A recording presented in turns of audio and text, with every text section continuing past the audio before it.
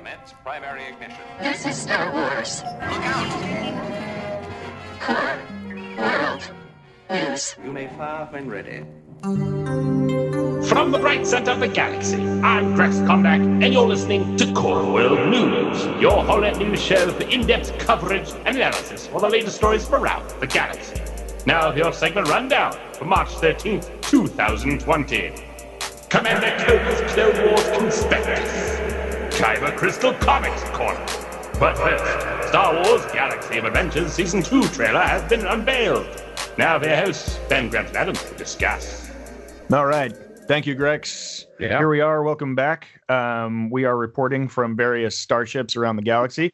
So Galaxy Adventure, mostly branded a kids animated cartoon that sort of highlights a lot of great points. Their first season was all about the original trilogy. And it's just amazing. The animation's amazing. Yeah, totally. Yeah. And so now is the studio behind the animation, and it's very fluid. It is geared for kids in sort of how the characters are drawn, but the fluidity of the movement of the characters is amazing. And I tune in for the heightened and like exaggerated action. And as you said, Ben, it covers all the greatest moments of, well, the first season was the original trilogy. Now it looks like we're getting the sequel trilogy. Yeah, and using original audio, right, from the movies. So it kind of just, all it does is reanimate. It's really neat. Yeah, super cool. So if you haven't tuned into that before, by all means, tune in. What moments are you guys hoping they cover in this second season? Man. Yeah, I saw one that popped out that I'm really excited to see, which is Rey's training with Leia.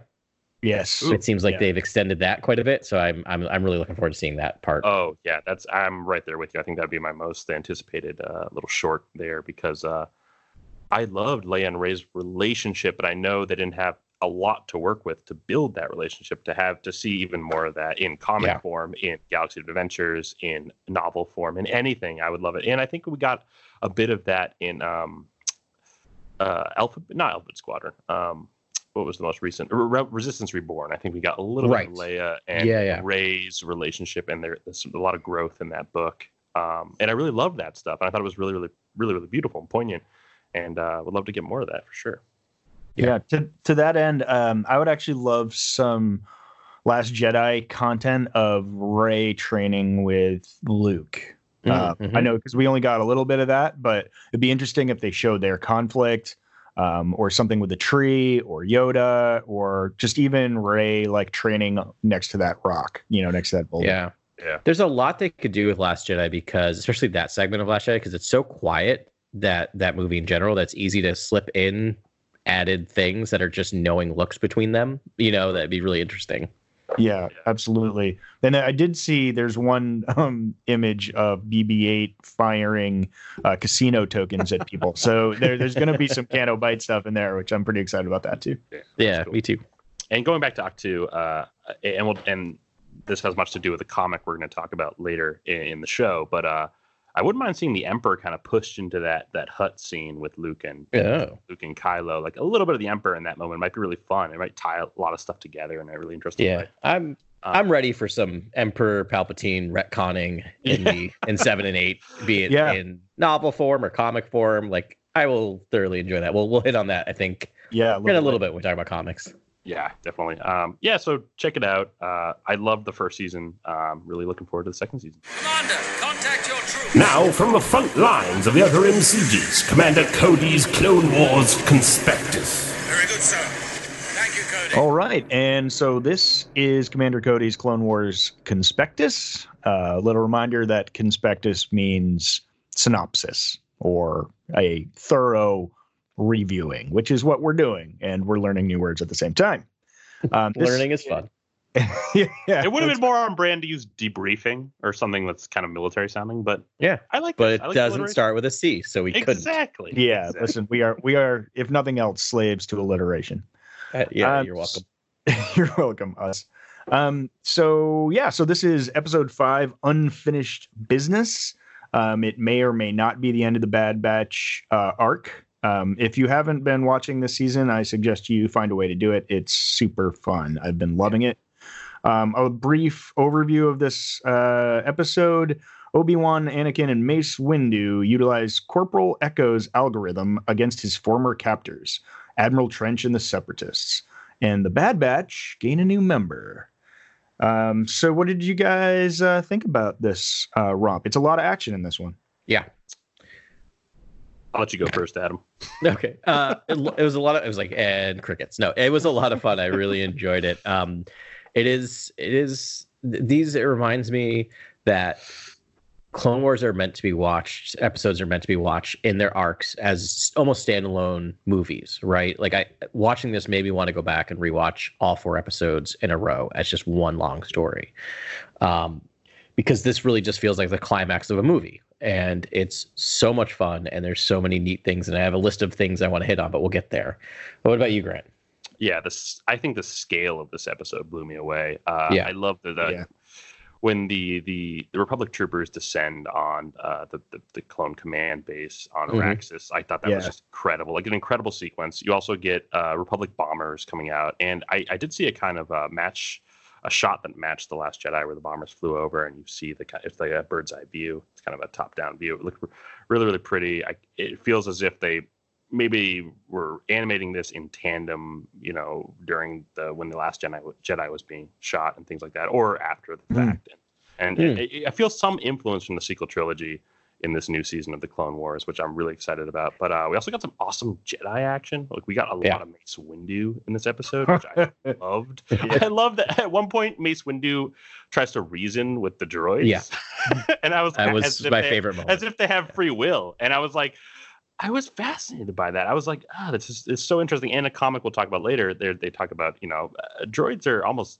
They're seen as valuables to some people. They're seen as, as human to Jedi and characters who see that they do have free will to some extent. And droids are just fascinating to me. And so when Mace tried to reason with them, I thought that was a really cool moment. A lot of action after that. We get the end of Trench, which was really cool. I know. To see. Now, and just like you said, Adam, I would love to go back and watch 1, 2, 3, 4 just to see, Trench's whole story arc there and what's going on.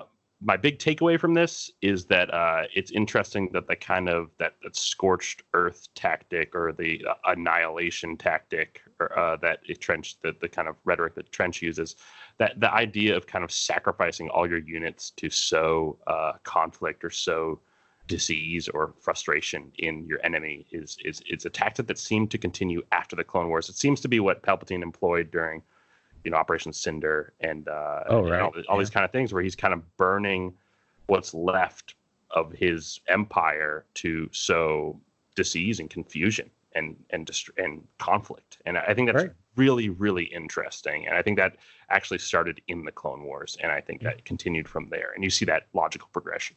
When a forest grows too big and it starts killing so much that sun can't reach the bottom, sometimes you use some controlled burning to restart the growth. Yeah, and negative growth in their case. But yes, yeah. Fascinating. There was so much to go on here. I also loved that. I loved the attack. For me, as like a chronic Battlefront 2 player, I loved that it was Obi-Wan Kenobi's 212th Squadron in like the yellow. That was like utilized. They had ARC troopers. There's a lot of synergy with Battlefront 2 on this. There's jet troopers that were very prominent. The ARC troopers were like borrowed from a different unit, possibly the 501st, or they're just like the ARCs are like a kind of trooper that's like they're the most elite of the elite. They're the ones with like double pauldrons and like two of two handguns and stuff. And so they were like the blue ones that were in there. So it was just like, to me, it just sang to me. And like right after I watched that, while I was waiting for the pod to happen, I went on co-op in as the clones and just like wrecked like B1 battle droids as Obi-Wan Kenobi and as and as the 212th. And it was so fun. Like I just was like, I gotta jump into this, and it just made it so fun. I had a Battlefront 2 moment too when I was watching this episode, which is funny because when they were attacking the clone command ship, or not the clone command ship, the droid command ship. Yes. That's my favorite map in the Starfighter. And I had the similar urge. If I had a few more minutes, I might have actually fired up the PS4 and jumped in and played a couple rounds of that one. Yeah, Yeah, super fun. I think my highlight from this though was Anakin's arc in here. Yes. Very on brand. Anakin's like, you know what? I'm just gonna go beat it out of the Admiral, like the information that he needed to get. Yeah. And so he just like, which is very Walter Sobchak if we're gonna make a Big Lebowski parallel. It's like, your plan's so simple, Walter. But he so he goes and he takes on Admiral Trench himself, just like he's like, you know what, I'm just gonna go up there. And they really did a lot to show the maturation of Anakin Skywalker and sort of like where he is at this point in the Clone Wars, where he's just kind of like, he's decided who he is as a person. And he's like, I don't have the weaknesses of other Jedi, which is just like, I'm just going to do what I'm going to do. He knows the Jedi he is at this point. Yeah. And it was super fun to watch, like guilty pleasure. You're just like, no, I'm just going to kill you. Like, I'm just going to start hacking limbs until you talk, which is very on brand for Vader. And then ultimately killing Trench just with a sword, lightsaber through the heart, was like awesome, man. There's so much of like the Jedi doctrine that's just like, oh, but you're going to do that. And then they're going to come back and kill so many people because you didn't kill him, you know? Yep. And there's not that frustration there. I'm so glad that Trench didn't get away again. I know. Yeah. And we get a straight up Vader line out of Anakin as he's walking away. It was a pleasure. Like Admiral, it was a pleasure. Like as he's dying on the floor. Yeah, like that's Vader. He is almost full Vader at this point. And I like how much that moment connects to the beginning of episode 3 when he kills Dooku, right? Like it's not the first time he's taken a life when he didn't need to take a life, right? Like you could see it. Like I love that. Yeah. Yeah, Trench doesn't seem like a fighter, you know, and Anakin just takes him out, and it's it's dark behavior, and he's definitely going down that road. You can see. I thought this episode was incredible. Like and Tech again, standout character for me. I really love the Bad Batch, and among them, I love Tech. I love that when Echo's hacking into the droid command system, he Tech's changing his location. He's kind of splicing into the situation. He's intercepting transmissions. Like he is a really useful soldier to have in your unit. He's a really cool character. Yeah. I think he's kind of my favorite character of the 4 episodes we've had so far. He's great. I think this episode might have made me is it Crosshair? What's his name? Yeah, Crosshair. Might made me a Crosshair fan because that mirror trick, I was on board for. When he just shoots a mirror, like just sets up all these mirrors. I'm like, they have clearly been building this, because all we knew about this character for the first 3 episodes was, he's a good shot, and they really went above and beyond what he's showing what he's capable of in this episode.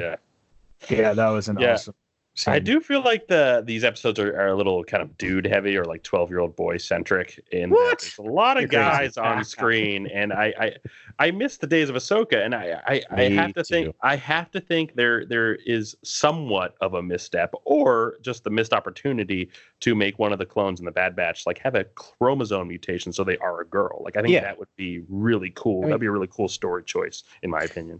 You're dealing with mutations, right? You're dealing with these people, and the mutations that these individuals have gone through are not a single chromosomal change, right? Like they have really been tinkering with the DNA. So the odds that just one chromosome got switched, the switch got flipped, would make sense, because we all start out, right? We all start out female. Exactly. And it's actually a mutation that turns females into males. That's the natural starting point. So it makes sense that out of all of these billions upon billions of clones, that some of them, for whatever reason, that switch didn't flip. Yeah, it'd be really cool to hear like Tamar, like the kind of the morphing of Tamar Morrison's accent and into a new, female voice actor. That'd be really, really interesting, in my opinion. Yeah. And if Jurassic Park taught us anything, it's that nature finds a way. That's right. That's right. They can even allude. Oh my God! If they had done it, they would have alluded to that. Exact bring it a quote, Jeff Goldblum-like character. Yeah. Oh yeah. Tech would have to say it and be like looking at water or something. Yeah. But no, I love this episode. That was great. I can't wait to see where we go after this. So are we done with Araxis now? Do you guys think, or? Yeah, I think we're done. Probably. This. I mean, that's how Clone Wars rolls, right? It moves pretty fast past something once it's done with it.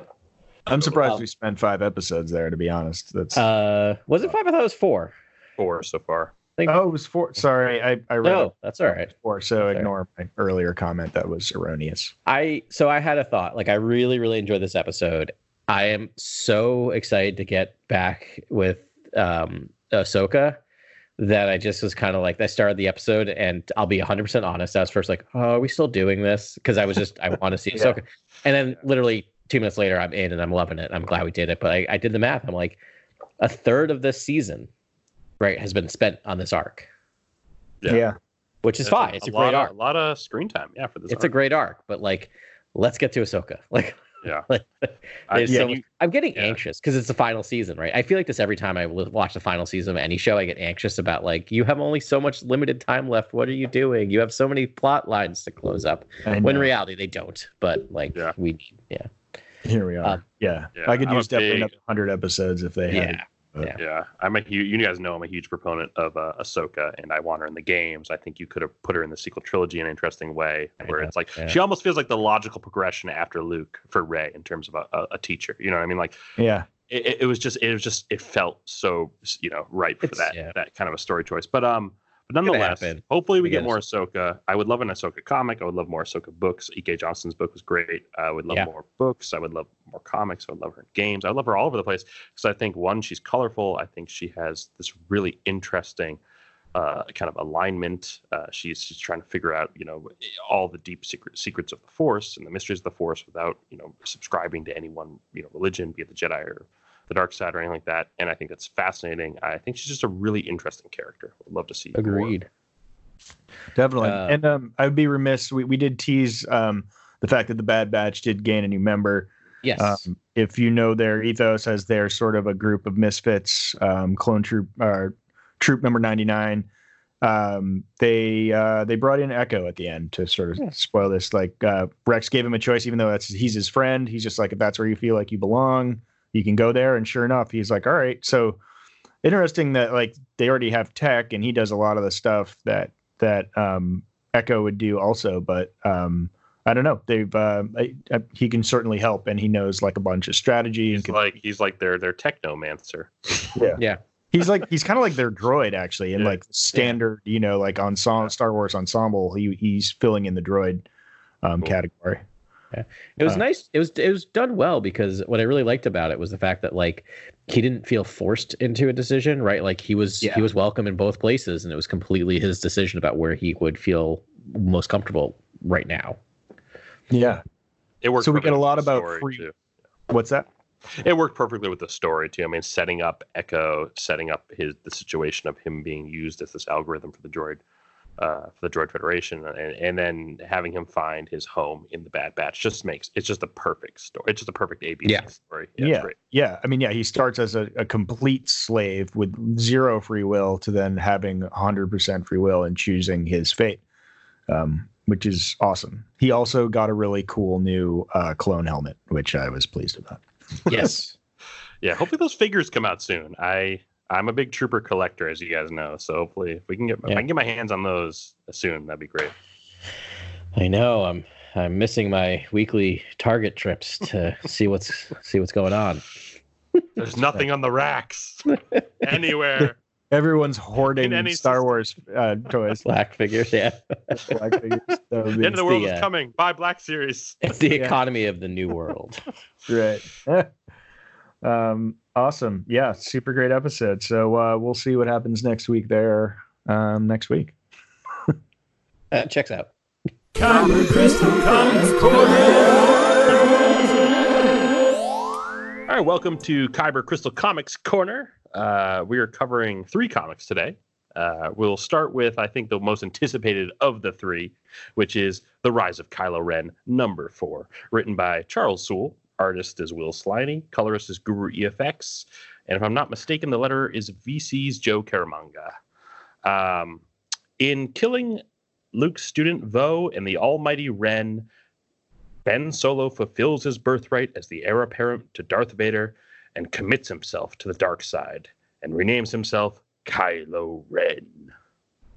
That's my summary for the issue. There's a lot going on in this issue. He also crafts his lightsaber, which is huge. Bleeds his crystal in the process. Yes, a lot going on. He is you know what? He wanted to be like his grandfather, and he's a lot like his grandfather in this episode because his fall is kind of quick. It's quite quick. Yeah. And you really don't get a lot of like that cerebral reckoning or that logic. You know, it doesn't really click. It's very similar to Anakin in that it happens very briskly. It just quickly happens. Right. Well, we know he's conflicted. We see him sort of like not being there. He's speaking to Snoke, and Snoke's obviously breathing a lot of like, oh, you need to unleash your potential. There's all these other things. And it, I mean, and it did look to me like he wanted to create a path of his own away from, I mean, as much as he loves his grandfather, but away from Luke Skywalker and his mother, and get out from their shadow to do some stuff on his own. It just wasn't very clear, like how committed he was to the dark side and how strongly the dark side was speaking to him. Yeah. It seems weird to me too that the motivating fact was that Ren killed his old friend and then he killed a Sith basically, and that made him part of the dark side. You know what I mean? It's I mean, not unlike killing Dooku. But yeah, I guess that's true. Yep, fair enough. Yeah. It was so dark when he kills Vo, by the way. That was a very dark moment. Yeah, that I thought going forward in his life, for instance, moments in which we see him in the sequel trilogy, he would be reflecting on that moment, because that was a very dark deed, a very dark kind of killing in cold blood. And it was, you know, he goes, why do you even want to leave? And just impales her. And I was like, wow, that is extremely dark. That is something that I think he would carry until the very end, you know? Right. We also see a little glimmer of the future where he does a dark side mind trick. Well, he essentially creates the dark side mind trick under Snoke's tutelage, I guess. Yeah. This is something I was dying to talk about, and I probably sent you guys texts about in the week. After, in the days after this release. Yeah. Cryptic tests, though. I'm interested to see your full take. So like 3 years ago, whenever The Force Awakens released, I noticed that the mind control or the mind trick ability seemed to be, you know, more powerful than it was in the original trilogy. And I myself generated like 7 or 10 posts about what that enhanced mind trick could mean, you know, how it could span back into some sort of large backstory and a new sect of Force believers or a new religion of the Force that kind of created that sort of a mind trick. And there's so many, and then there's so many other people who are also creating, mountains and mountains of ideas about what that enhanced mind trick could mean and why it's now coming into play so late in the Skywalker saga and what that all means. And they kind of write that mind trick off in like 2 sentences in this comic. They're like, oh yeah, it's just an enhanced mind trick that Snoke taught me. And for me, I was like, oh wait, Snoke could be this cerebral. He could be someone who maybe can't, he doesn't have Force lightning. Maybe he can't move objects. Maybe he can't wield a lightsaber. Maybe he's like a cerebral Force user. Maybe this cerebral, study of the Force, this kind of this mind trick, style that is Snoke's style in particular, and there's this large backstory to why that is and where he comes from and all this kind of stuff. And I think a lot of people were pondering that at the same time, and to see it just written off in 2 sentences was kind of a little strange for me as someone who is like, this is very different from what Lucas set up, and I would love to have a real reason for why it is and why this is so enhanced and why this is so much stronger than the mind trick we've seen Obi-Wan use, and so. Yeah. It was just kind of written off, and I know that doesn't bother other people, and I know that's not a big deal, but it's like, for me, I was like, really? That's how we're gonna? That's it? All right, that's the answer. So, you want to hear why I was fine with it? You can put things into a brain. You can take things out of a brain. Right. And it makes more one's light side, one's dark side. Right. That's Adam's simple Force math. Right. And I think that's their math too. They did this in 4 episodes, like 4 issues. This story about Snoke and Kylo's turn that we've been like just debating and talking about ceaselessly since the sequel trilogy started. And I definitely hear you, Grant, and I think I'm with you. It's like I love the depth. I think there's a lot of room there to put depth in. And I think, comics are a great medium, even though I'd love to see it on the big screen or an animated series.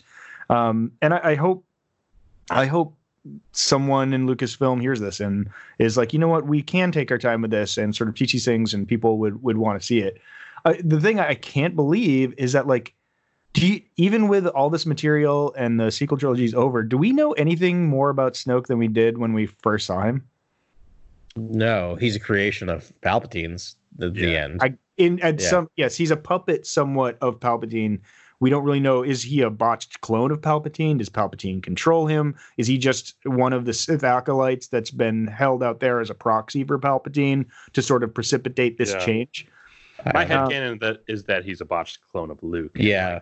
I will think that for as long as it takes until someone writes that in canon. I'm with you there, buddy. There's room for that, right? That we still know so little about Snoke. And I mean, maybe that's the blessing here.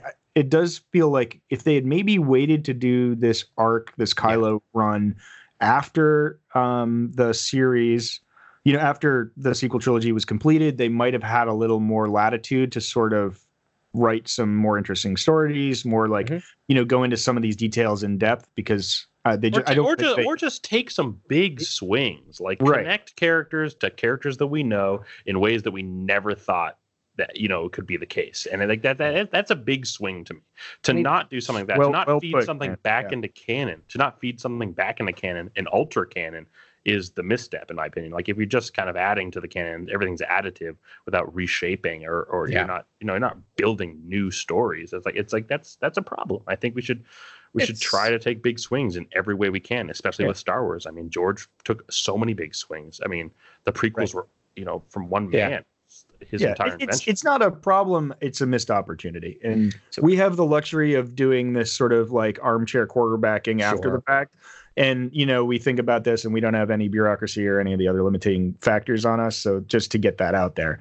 But, we're not like. But I agree. There's this is a big mystical space opera with that can deal with a lot of things in a lot of cool ways, because it is science fiction and it does have all these fun, broad rules to the galaxy that we can play with. But here we are. We got through it, but it's just like they sort of skipped across a lot of these like really major touch points to the character of Kylo Ren. Yeah, so I think part of it is we've talked about it. I'm a big fan of the sequel trilogy. I love it. Having Disney take over Lucasfilm, there's good and bad things that are to come with that, right? The good is that we're going to get a lot more Star Wars, which is awesome. The bad is that they are a corporation who wants to make every single cent they can off of. That's why they spent billions of dollars getting this thing, right? Yeah. And so I think part of what we're seeing is that they're in a holding pattern, trying to figure out what the next step is with these characters. And because of that, they're not giving much leeway. And I have a really controversial idea. Maybe we just leave these characters alone for 5 years. Yeah, totally. There's so much other storytelling out there with The Mandalorian, with Project Luminous, with the Obi-Wan story. Like, maybe we just leave it alone. Just tell other stuff, deep storytelling. I'm so excited for Project Luminous because, as the authors kind of stated pretty directly, we're finally able to write kind of whatever we want to write, because we don't have to worry so much about canon. Obviously, we can't destroy the universe and we can't kill Yoda, but apart from those things, we can do a lot of really creative storytelling because we have room to breathe. And let's just do that for a little while. It's so needed, because when you deal with these characters from the films and you don't move the story you don't create any major shifts in the story or remold their arc in an interesting way, it just feels like an unnecessary tale. And I don't want to say that, because I really loved reading all this Kylo Ren run. I loved reading the tie-ins of the Road to the Republic, or whatever that first tie-in series of comics was. I loved that as well. I just feel like if you dive into another era and you use different characters, you can actually create really compelling stories and make big shifts and have a lot going on. And I think that, and to what you're saying, Adam, it's like, I feel like the dam was about to burst, so they had no other choice but to do the High Republic, because it's like, we have to give some creative freedom to people who are working in the Star Wars galaxy. Well, we have all these amazing people. Yeah. Let's let them do amazing things. Exactly. And I know the mandate right now is to always broaden the scope of the galaxy, always make the galaxy seem bigger and broader than it was before you touched it, right? So if you're an artist or a creative coming in to write a story or tell a story or draw a story or any form of storytelling, your goal is to make the galaxy seem broader and bigger. They're trying to turn Star Wars into Star Trek, and I don't mean that in a bad way, because if you're a Star Trek fan, you encounter another Star Trek fan, you'll have a discussion of like, oh, what's your Star Trek? Oh, I watched Deep Space Nine. What about Enterprise? Oh, I didn't watch that one. Right? Like you can actually pick and choose. And I feel like they're trying to create such a large galaxy in Star Wars that we're gonna start bumping into Star Wars fans who are like, yeah, I don't really watch the movies. I just watched The Mandalorian and read, whatever thing came out 5 years from now, right? They're really just trying to make this expansive galaxy. Yeah. Well, yes, I think you're exactly right. It's just going to keep getting bigger. I mean, I hope so. Again, my mantra is more as far as Star Wars, just like new stuff. That said, and Adam, I agree with you. They should probably focus elsewhere and like sort of let the sequel trilogy marinate for a little bit. Yeah. And let people sort of do their thing. I know off air we have talked extensively about a sequel to the sequel trilogy, episode 10, 11, 12. And I'm going to go ahead and say it. There will be an episode where we do a pitch episode. That's a culmination of all of our thoughts, because we've had really good conversations in that. Something I'm really excited about. And I really want Lucasfilm to hear, and like the hopes of that they might be inspired by some of it. And I know that's like an arrogant thing to say, but like there's good stuff. We've had a lot of good ideas, and we clearly think about this stuff all the time. Yeah. Listeners, if you have any ideas, we love to hear it. So write on in and let us know what you think too. But that's an episode I'm really looking forward to taping. But back to the matter at hand here with this Kylo series, I was just thinking there's room for another arc for Kylo Ren after this. Absolutely. Do you think we're going to get it? Do you think we'll get one? Because we have Kylo Ren. He has his name. He has his lightsaber. And we have Snoke, but we don't have any connection to the First Order yet.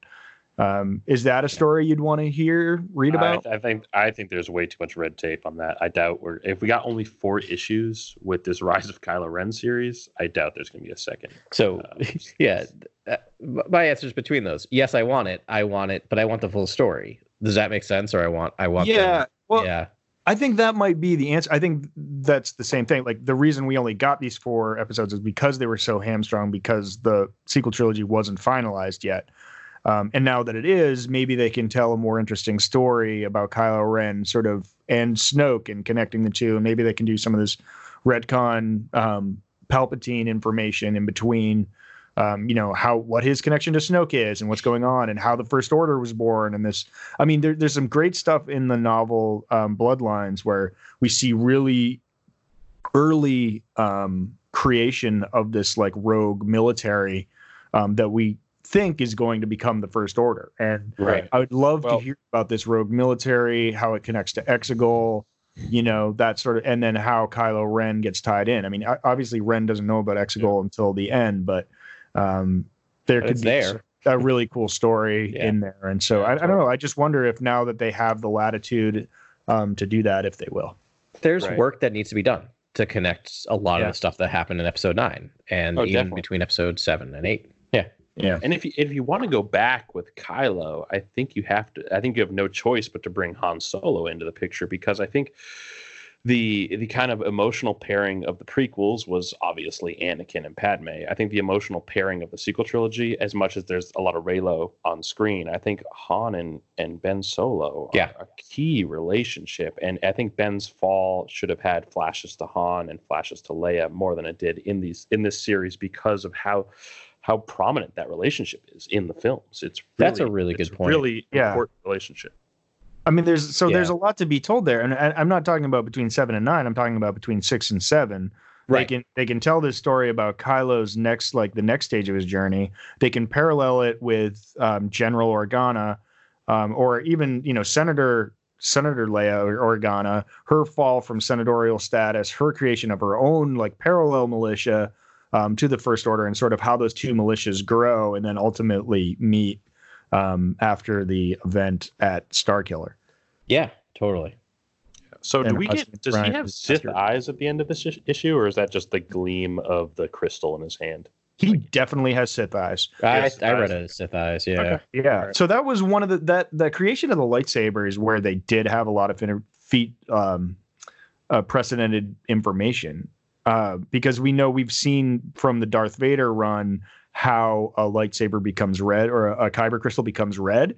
And I was curious. I thought he might have just taken the cheap way and stolen the Ren red lightsaber and used that, but he didn't. He used the method taught to Vader by Sidious to change his blue lightsaber crystal to a red, and he used the Force. He bled it and just poured himself into it, and at that point he became full Dark Lord, Sith Lord with the yellow eyes, which is a very telling thing. And we had talked a lot about that in the past, but that's important. And there's even some great foreshadowing earlier in the comic when he's confronting Ty, one of the Jedi students of Luke Skywalker, and in that they're fighting in this kind of crystal cavern. It's like red crystal cavern. It kind of foreshadows like, at the end of the issue, we're going to get, his red crystal to his lightsaber and all this kind of jazz. I had a very different headcanon idea of where that red crystal came from, or where his lightsaber came from, in that I thought it was like a fractured crystal of Vader's saber. Like I thought he was Vader fanboy number one, and he was finding all the relics. That's what that's kind of that would have made sense. Yeah. And because it's not Vader's full crystal, right? It's a fractured crystal. It's like a metaphor, right? It's like he's not. He'll never have the full crystal of Vader's crystal. Yeah. We also still don't know why he chose Kylo as his name. That was teased way back in issue 1. Right. Yeah. He's like, I have a name. You're gonna make fun of me for it. I don't know. Because he killed Ren. He's Kylo Ren. Yeah. We also called this, by the way. We were like, he is easily going to kill that sinister Ren guy and take the Knights of Ren for himself. And that was issue 1. How else could it have gone? The way Ren speaks sometimes feels very like, I don't say anachronistic, but like star-anachronistic. It doesn't feel like Star Wars. It feels like today, like pop culture today, like our vernacular today. He's like, I think it's like sure, buddy. He says like he's a funny character. Like I think he's one of the funniest characters I've read in the comics thus far. Ren? Ren, yeah. He's an interesting. Yeah, he is an interesting character. He's a funny guy. But ultimately, really interesting to actually get this material. Like this is what I found to be like. This is what I always thought it would be like the most compelling story is Kylo's fall. Obviously, that George thought someone's fall is the most compelling to him as well. That's what the prequels were, right? It's like someone's fall is really compelling. It's they're navigating the duality of the Force, and it's a lot to take in, and it's really interesting. I think a lot of interesting moments occur in these issues, and I give props to Sewell. I think he did a great job. Like honest, like reading all of them, I bought all of them. I have them all. They're all they're all slabbed. I'm looking forward to reading them again. Honestly, me too. Cool, man. All right, and let's move on. Yeah, move on to Darth Vader number 2. Yes. All right, Dark Heart of the Sith Part 2 by Pack, Anko, Manon, Karamanga, and Lee. All right. After their confrontation is interrupted by Vendak's land squids in heat, Lord Vader and Padme, really Sabe, one of Padme's handmaiden, forge a tenuous alliance.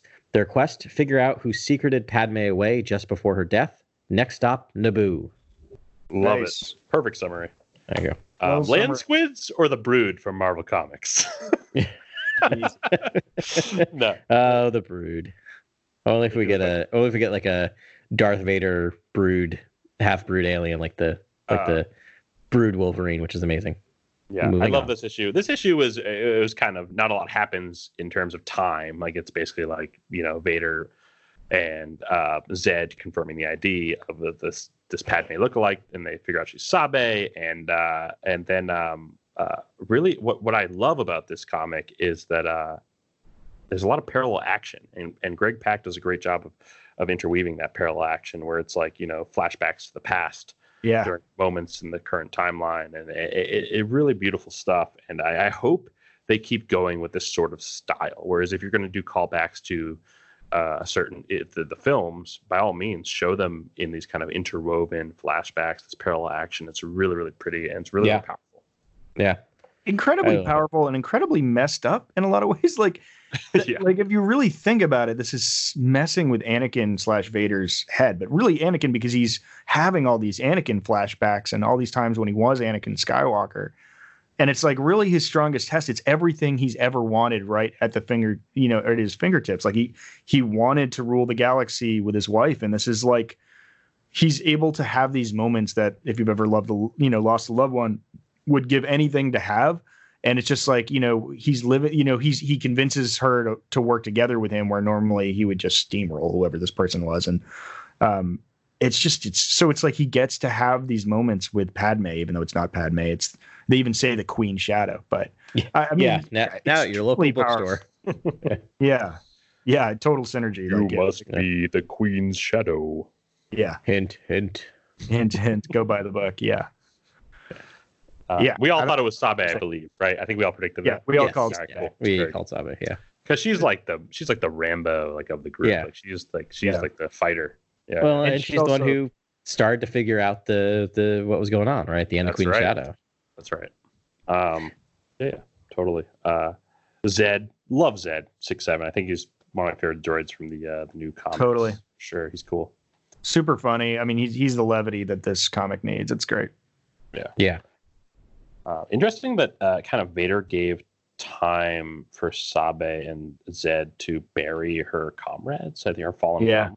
Yeah, I was interested. So Vader actively made the decision to wait there while they buried them, and he was also somewhat reverent for the dead. And I was like, oh, that's interesting. Like Anakin, in meeting Sabe, I feel like the kindness is returning to his soul. Like it really is. He's changing a little bit here. So that's I think he's off center with this, which you see right with him seeing Sabe and flashing back to specific moments of Padme and him fighting hand in hand in the Petronaki arena. That's right. Yeah. That's what I mean. I think he's offering Sabe the allowances he would have given Padme had she survived that incident and come to, be with him. He's living out this parallel life that could have been if, he was whole and she had carried on with him after his turn. It's crazy. It's wild. Yeah, he's very much off-brand Vader and back to sort of like parallel universe Anakin. Yeah. So those video logs that they're hunting for that were hidden on Naboo by Sabe and her people or whatever, are those video logs going to show the meeting between Padme and Obi-Wan in Revenge of the Sith? Is that what that's going to show? That's what happened right after he left, right? Right. I imagine that's exactly what's going to be on those video logs, right?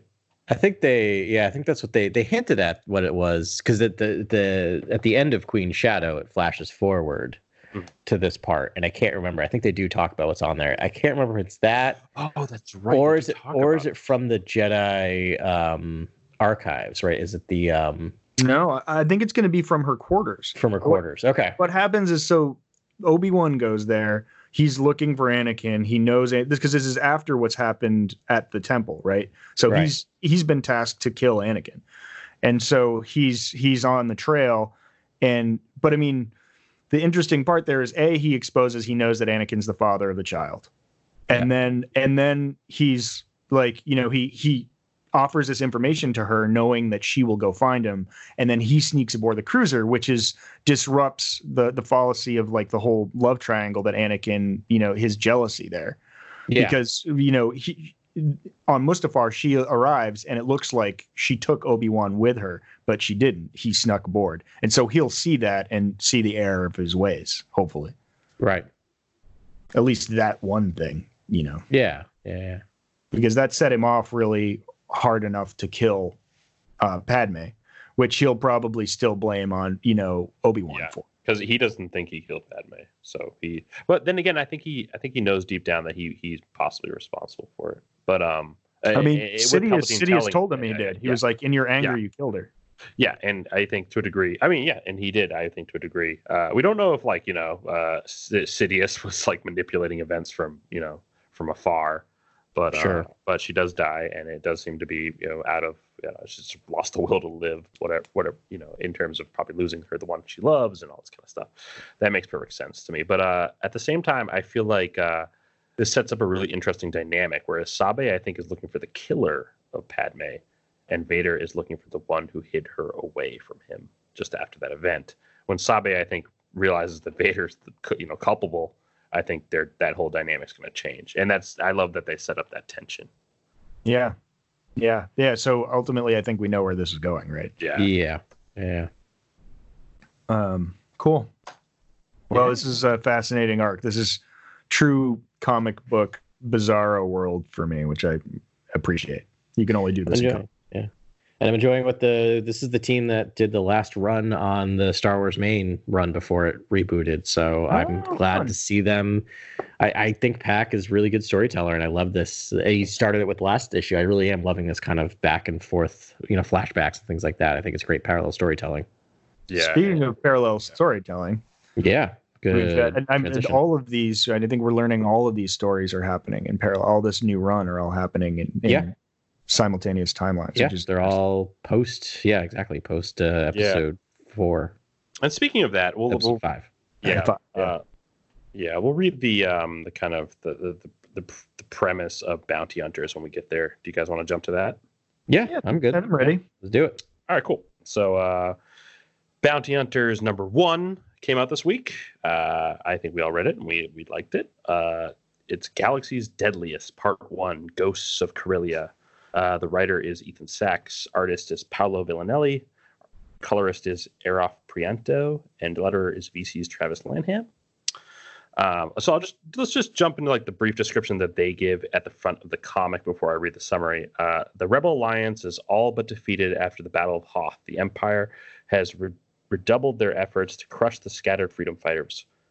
While the Civil War consumes the galaxy, the underworld thrives. Smugglers, mercenaries, and thieves serve crime syndicates and cartels that vie for influence, territory, and profit. I love that. It sounds like the kind of the crawl for a syndicate show.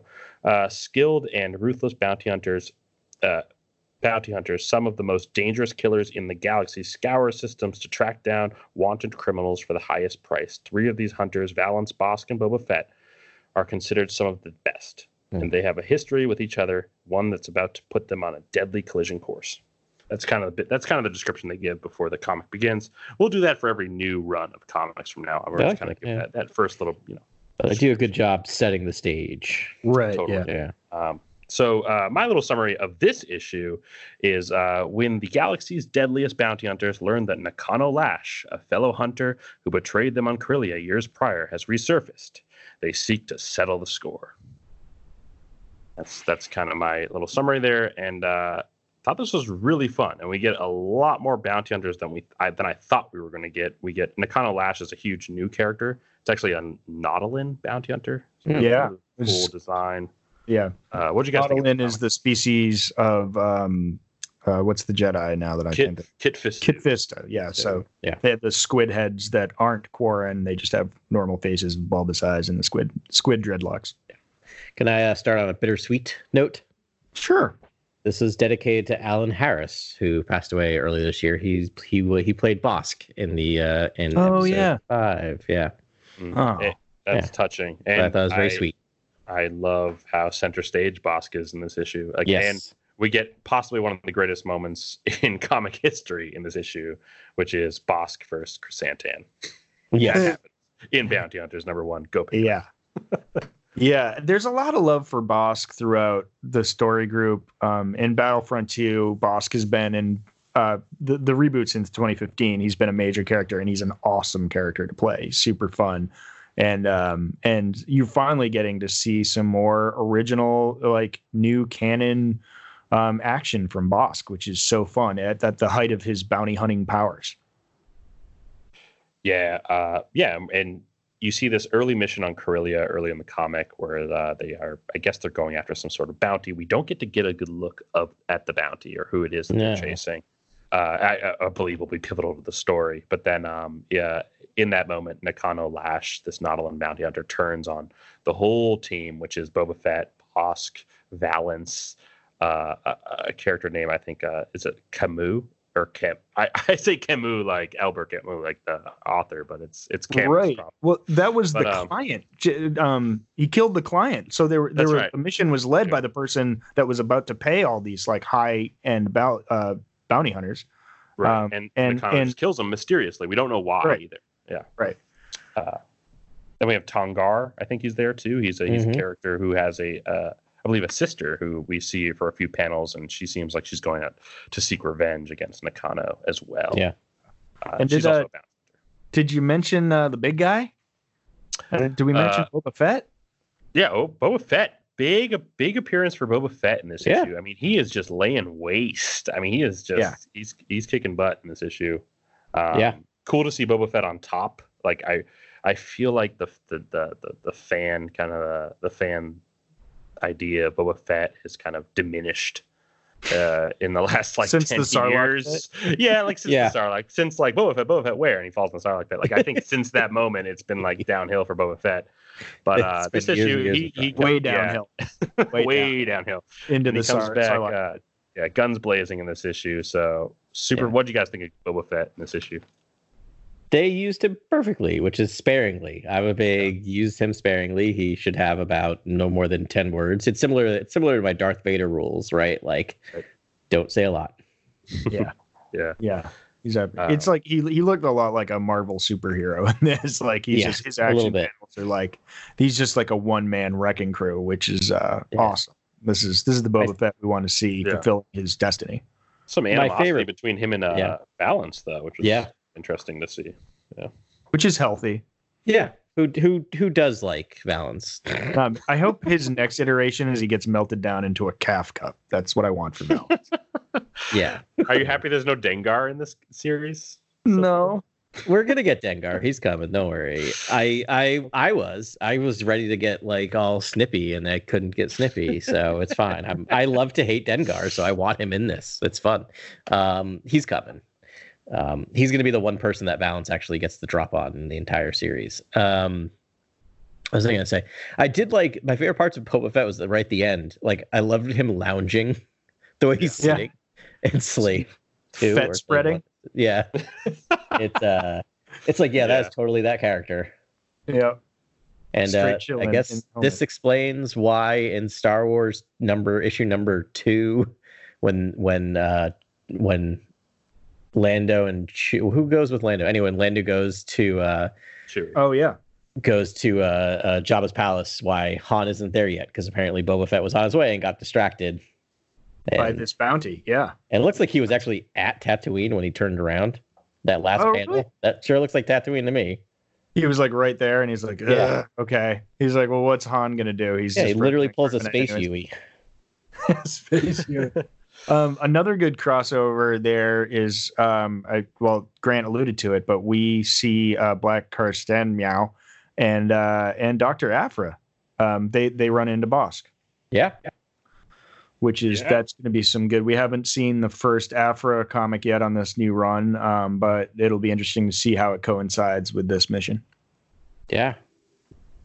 I also like how she calls Black Karsten Than BK. I think that's kind of her pet name. That's even shorter than Santi. Wow. Okay. Santi. Yeah. But that fight was pretty incredible. Like if they ever do an Aphra movie, I feel like that scene almost needs to be in it, because it's like, they would never adapt something from the comics, but it's like that. Yeah, but they might borrow ideas. They've done that before. Yeah. So, yeah.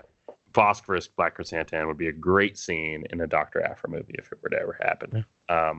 It would definitely be great in the trailer too. I would go see that movie immediately.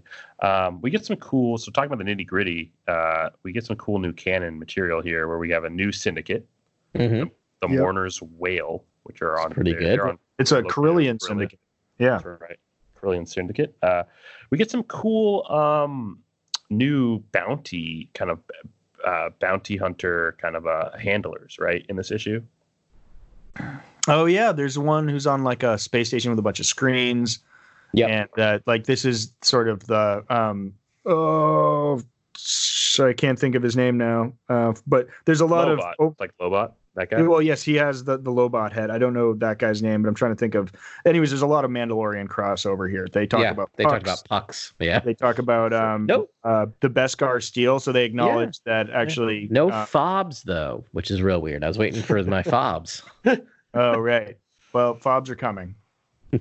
Lots of fobs. Yeah. I was waiting for that shot. Of were you looking for Grief Karga? Grief Karga, thank you. Yes, you're welcome. This is a different sort of Grief Karga Union rep or whatever. Yeah. So we get these different bounty reps. We get one that's kind of this. It's like this droid that kind of looks like the medical droid, like the 21B. Yeah, from he's like a the cross original between trilogy. like that guy and K2SO. Like there's a Yeah. weird- yeah. He looks cool. I actually really like the Yeah. design. Almost looks like something out of like New X-Men or something. Then we have Oh, totally. Syphax Bountiful Bounties, and he is the Lobot looking bounty handler who really cool. He looks like he's in like some kind of like computer room where he's got lots of computers. And but then what I think really he's on an surprised- asteroid or something. He's on too. an asteroid. That's Cool. right. Yeah, it's on an asteroid. What really surprised me was we get a new bounty hunter just at the very end of this issue. I don't know if you guys remember this, but a guy named like Oris is like sneaks into that room. Yeah. And he looks uber powerful. Like he almost has like this strange face mask that looks similar to Yeah. I think he had tentacles too. he has tentacles. Pretty sure he has 4 arms. Like he is an OP bounty hunter. He is ready. He's just Omega Red, but Yeah. whatever. It's like I was gonna say Omega Red. He has the Omega Red hair. beat you to it. Forgot to acknowledge that. But it is an uber 90s character. Like just giant shoulder pads, and I'm sure if you saw his feet, the feet would not be drawn properly. Like a Rob Liefeld Exactly. mercenary. I love it. Yeah, and so he seems like he's going to be a just an obstacle for A player. the guys. Yeah, sure. Pretty cool. He's a new character, Oris. Obviously, you guys said we got Afra in this issue. Love that there's some love that the Tonga Losha little story we get. Not story, but so much just an insight into their relationship, and that was cool. I hope that continues. Yeah, I really hope this. I can't wait to see. We don't know anything about Nakano Lash or who she is. We know that she was a bounty hunter at some point, but I've kind of labeled her as like an underworld figure in my mind. Like she may no longer be a bounty hunter after that event that happened in the past. So I'm Her excited to name learn appears about to be Mud. Yeah, because she's like disappeared, right? They don't know where they would have killed her if they could find her. So yeah, it's going to be a fun run. I mean, they can do a lot of amazing things. There's going to be crazy characters. I hope there's 100 cameos, like every bounty, like IG-88. I want to see Forlom. Like I want them all.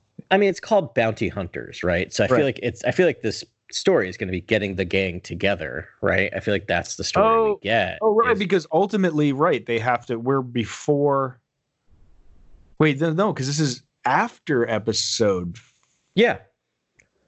So they've already been together. They've already been together, but they'll probably pull them back together to go after whoever, right? Like I feel like I feel like the reason we haven't seen Dengar because we haven't had the issue where they have to go to Dengar's mummy planet and pick him up. That would be awesome if he lives in a pyramid. Also, not to like I was about to say, also not to get like too current eventsies, but like Dengar would not do well in coronavirus land because he'd be out of toilet paper to wrap himself around. So okay. Oh no, people would just be stealing it off his body. That's right. At that point, he'd be mugged instantaneously once he goes outside. Right. He actually fits the bill for being a like toilet paper hoarder. That's true. He's hoarding so much that he hides it on his body by not having. Yeah. He's selling them for $10 a roll on eBay right now. It's cool. That is actually on brand for Dengar. Yeah. It's a Dengar move. Cool. It was fun. This having 3 comics, we haven't had that in 1 week in a while. It's been kind of a slow drip. So it was fun to talk about so much. Next week we're back to just 1, but it's Star Wars number 4. So I'm excited because maybe we'll finally find out who grabbed Luke's lightsaber. That's right. They didn't cover it in the last one. Yeah, and they're not going to cover it again. It's going to be issue 6 of that run, be my guess. But we'll know. We'll see. I cannot wait until we see. Mara Jade, you cowards! Big swings. Yeah, big swings. So hashtag big swings. Oh man, awesome! All right, great job, y'all. This has been so great. We just talked about 5 new entries into the pantheon of Star Wars like media. This is so great that we're still getting all this stuff. So love talking about it with you. Thanks very much for listening, and we will talk to you next week. And may the Force be with you. This is Grex Kondak signing off. For the latest breaking news, follow @CoreWorld News on Twitter and Instagram. Thank you, and good night. Remember, the Force will be with you, always.